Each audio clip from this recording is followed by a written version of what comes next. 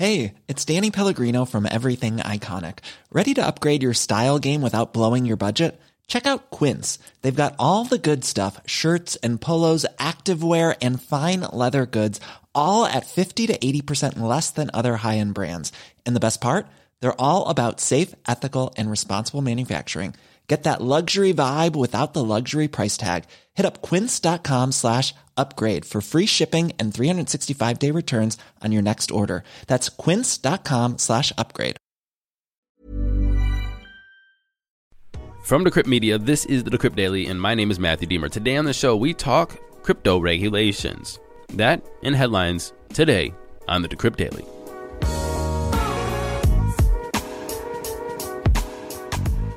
What's up, everybody? Welcome to the show. Today is Thursday, September 30th, 2021. The last day of September. We go into Q4 tomorrow, which means that we can be looking for companies' Q3 reports to come out in a couple weeks or a month, see if they bought, sold, or hodled Bitcoin. We're going to see if the stock-to-flow model holds for another month, and beautiful fall colors. But we're not going to start with all that, my rambling again, but I do have actually more to the never-ending saga of USDX. I never thought that one coin is going to give me so much emails and a pain in the butt as just this USDX. And the reason why it's a pain in the butt, because apparently there's two USDXs. There's Lighthouse USDX, which is ranked number 833 with no volume or whatever on CoinMarketCap, and there's a Kava USDX, which is ranked like 301. And what? Why is there two USDXs? Well, the crypto space, damn it. The crypto space. Actually, I'm sorry. USDX Kava is ranked number 325. This is not the coin of the day, but I have to read this email because I like full transparency and I like to tell you what's going on and I like to make sure that people have input into the conversation. So Luke wrote me and said, USDX confusion. I'm a huge fan of the show, but there's something you said today that concerns me and I think it warrants correction. You said USDX is the Kava stablecoin and it's not dead, which is true. But USDX for Kava is number 325, as we said on CoinMarketCap, which is likely what your listener was referring to. Lighthouse USDX appears to be the shitcoin on CoinMarketCap, ranked 888. Those are two very different coins with the same tickers. Why are they doing this? He continues to say that Kava is not perfect, but I believe in the ecosystem for many reasons. I hodl it for the long term, with current staking rewards of 20%. You guys listen to the show, you know what I'm going to say there. And the stablecoin is relatively stable at the price of 96 cents as of now. Again, stablecoin should be pegged 1-to-1. 96 cents is not 1. It's at 98 cents right now. And the spread between 4% between 96 cents and $1, and maybe what it is up to 8% if it's $1.04, that's big. He continues to say that they have a long way to go for this project, but this project is far from dead. As for Lighthouse, I have no insight. Keep up the great work. I listen every day, and every day you find a new way to open the eyes to a new slice of the crypto universe. It's great. Cheers, Luke. Luke, thank you for that email, and I hope this is it. If you guys are listening and have more emails to USDX, can you please just send them all at once so we could finish this USDX saga? I would not ever have imagined that we have two USDXs that are both stablecoins, and I had to go back and forth to clarify. So, just in summary, there is two USDX. One USDX for Kava and one USDX that is made by Lighthouse. Lighthouse is ranked 888, which was like the coin of the day the other day. I said it was dead. It looks like it's dead, but that's not the USDX that's on Kava, which is ranked like 325 today. And that one is a stable-ish coin that is being used on Kava, and it is not dead. So never fear. There's two USDX. And I want to say thank you to John and thank you to Luke for the emails to go back and forth to tell me the difference between the two. Yeah. Now let's get into those crypto prices. Here comes the money. Here we go. Money talk. And I'm recording this at 11:11 Eastern Standard Time. Bitcoin is sitting at $43,141, up 2.1% in 24. Ethereum, $2,985, up 1.8%. USDT, Cardano's in the number 4 spot at $2.10, pretty much even. And Binance Coin is up 1.3% at $380. Running off the top 10, we have XRP, Solana, USDC, Polkadot, and Dogecoin. Total market cap, 1.9 trillion. BTC dominance, 42.7. ETH dominance, 18.4. And now it's time for Coin of the Day. Coin of the day is Render Token, ranked number 301 on CoinMarketCap, ticker RNDR. And I have a bonus here because they were on the show with Beeple. If you guys remember Beeple, NFT creator, sold his NFT for like $63.9 million. And, well, they were on the show on, let me check my notes. The link is in the show notes. It's Beeple and Render on the show on June 16th. So check the link in the show note if you want to hear the chat with Beeple and Render on June 16th on this show. Current price of Render is 84.7 cents. It's down 1.2% in 24. Market cap is $141 million, a fully diluted market cap of $455 million. That means 31% of Render is in circulation, and you can buy Render on Huobi, KuCoin, Gate.io, and Uniswap. What does Render do? Well, actually, this is pretty damn cool. I think it's a really amazing idea. And Render is a distributed GPU rendering on the blockchain. So here's what this is that when you make big art, and that's why Beeple is on there, he wants to do complex art, he wants to try new things, and when you are doing these new things in these, ultra HD, 3D virtual either worlds or art, it takes a lot of GPU or computing power to render these images. And like if you're doing movies or special effects, you would need very expensive equipment to be an individual artist at home and render these. As people said on the show, it might take a day to render one idea he has, and then if he doesn't like it, he has to start over and then try something else, and then it takes a day, walk away from his art instead of just create this flowing process. Well, this distributes the GPU workload to many computers in a decentralized fashion, pays them in Render to basically put their GPU power onto this network to allow digital artists or people that need the large amount of GPU power that it's not like a movie studio or a multi-millionaire artist, or so you can be an individual and have access to the GPU power needed to produce your work. I think it's a great idea. Anyway, that's Render. Check out the conversation in the show notes from June 16th with Beeple and Render. In our main conversation today, I want to talk about regulations. And so I invited Chris Matta, president of the Blockchain Association of New Jersey and president of 3iQ, onto the show to talk about it. Thanks for having me, Matt. I got an email, asking to have you on the show. And I was looking at your bio and it said Blockchain Association, regulations, lobbying, advocacy, trying to figure out how these regulations or frameworks are going to go with these new legislations that are being proposed daily. I've heard it through the grapevine that Q4 is going to be gnarly. Like that was probably the quotes, gnarly when it comes to regulations that are coming out of Washington. This is going to be a very general talk about like different regulations. But first, I want to just ask you, what do you see coming down the pike when it comes to regulations for Q4 and Q1? Yeah, so I think there's a few major things on the roadmap right now that everyone's talking about. Obviously, the ETF is a big one. That's something that's been talked about for years. I've been personally involved in that at my prior firm, my asset management shop that I started back in 2017. Got involved in filing for one of the Bitcoin ETFs back in the round of 2018 when it was Van Eck and Bitwise and others. So I think that's something that's obviously been a focus every single year since probably 2013, 2014 in the crypto space, and is a barometer for regulatory acceptance, I think, in the US. So that's something that's on the roadmap. I think October 15th is the date that the SEC is due to give comments on a handful of the futures-based ETFs. It's very likely that you're going to see those delayed. There is, of course, always the potential for an approval, but I would guess that it will. My probability would be higher on the fact that it will be pushed out a little longer. Beyond the ETF space, obviously it's anyone's guess. There's been a lot of talk from the SEC and from other regulators around stable coins, lending platforms, exchanges, how we need to regulate these, where they fit into the regulatory framework. And so I think there's a big focus, especially with the new administration here at the SEC. The CFTC just brought down a ruling, I think, or an enforcement action yesterday or sometime earlier this week around unregistered options trading platforms. None of them were really major names, but in the 5 years I've been in the space, I don't think we've seen as substantial of a microscope being on the crypto space from the regulatory perspective as we are right now. What's the holdup with the ETF? I mean, look, they keep kicking the ball down the road or court or down the field or whatever you want to say. It's down there somewhere. And you just mentioned, you were working on ETFs for years. We've been hearing about it in the crypto space for years. ETF, and then they deny it, or they kick the ball down the field.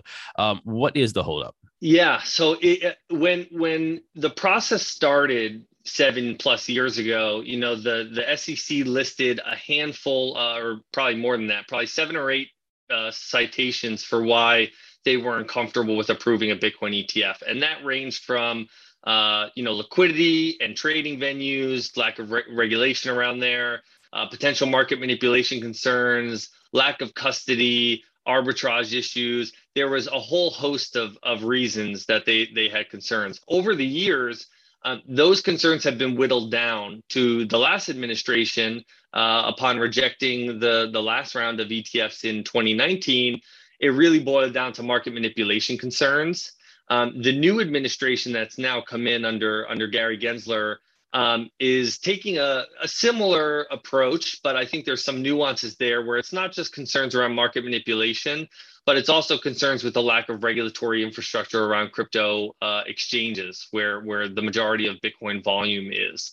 And so I think the major holdup for the SEC is looking to, and you could question the motivations, whether it's trying to get more resources, trying to accumulate more control around being able to regulate these exchanges, or just advocating for other regulators to be able to oversee these exchanges, looking to get these spot crypto exchanges into a more substantial regulatory framework, because they don't really fall under the purview of the SEC, and they don't really fall under the purview of the CFTC because they're not derivatives.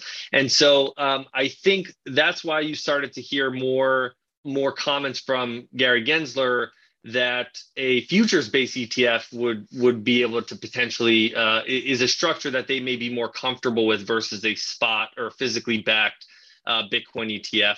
That is because the CFTC has regulatory oversight over the CME Bitcoin futures.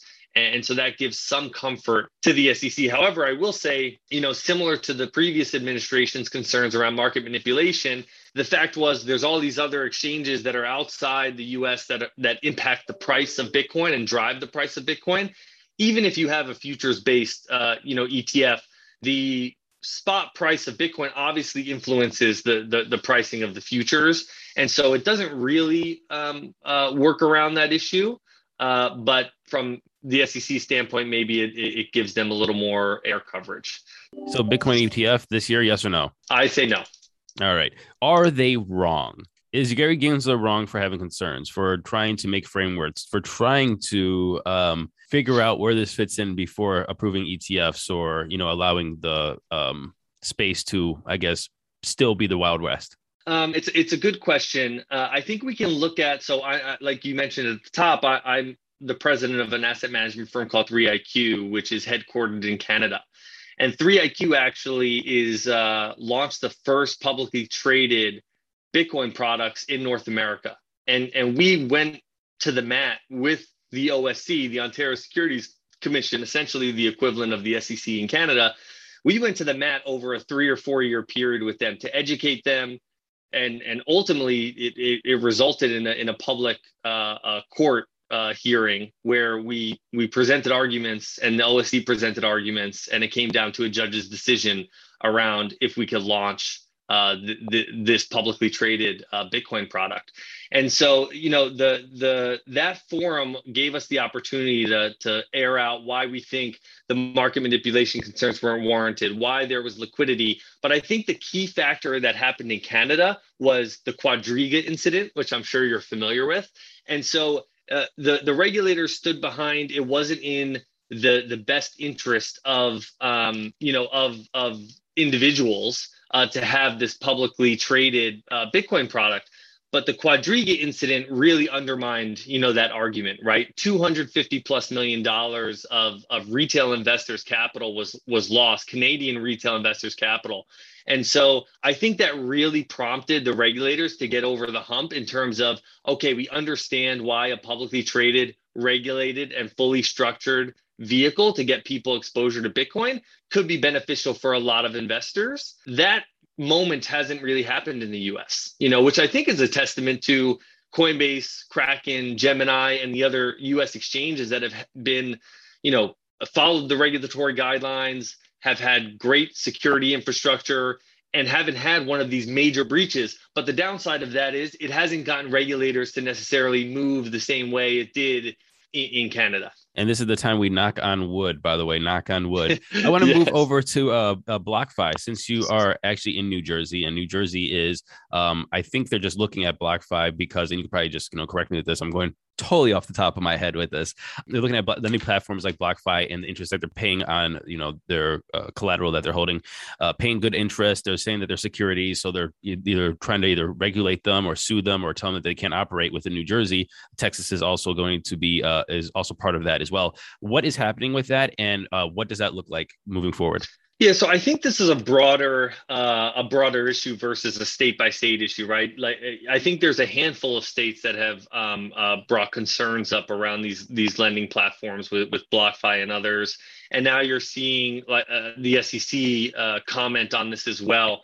And I think it's multi-layered. Part of it is there's these stable coins involved in a lot of these lending platforms, and it's unclear from a regulatory perspective how these are going to be treated. The SEC has recently made a variety of comments around how they could be treated as securities, and I think that's part of the challenge here. I think you can liken stablecoins to a lot of other historical types of American Express travelers checks or other vehicles that make it easier to utilize U.S. dollars. And so it's going to be important to get that definition from the regulators, but clearly from both the state level and the federal level, like with the SEC, you're seeing this focus around these lending platforms. Does it have to do with stablecoins and the fact that they could be securities? Does it have to do with the fact that the lending themselves are securities? And I think when you go back to case law, and to be clear, I'm not a lawyer, but the basic research that I've done, when you go back to case law, lending is generally not considered, direct lending is generally not considered a security. But the definition of a security, this investment contract, is extremely broad. And so, it's really up and to a little dated. And dated, of course. Yes, and that's part of the issue, I think, with the crypto space as a whole, and needs to be addressed in a bigger way, is that we're relying on so many regulatory infrastructure laws and precedents that are extremely old and don't necessarily fit the crypto space exactly. And so you're trying to apply those rules.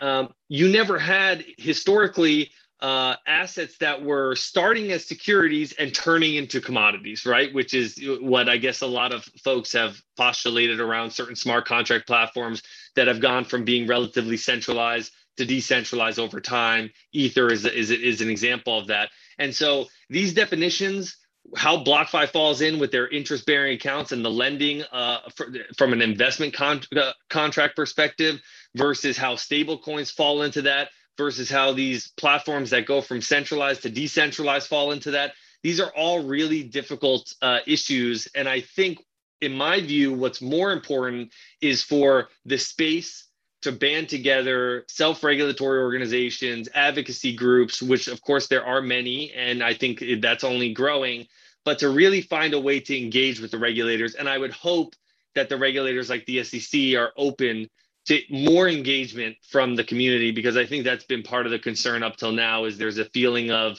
a lot of these conversations are being had without the engagement of the community. So I think both sides need to be better and try and meet in the middle and hopefully create something new versus, the current cadence of putting out enforcement actions on random projects here and there to try and set precedents. Well, out of time here. We only have a couple more minutes, but I want your opinion on a couple of things. Do you see a political agenda with these regulations that are coming out?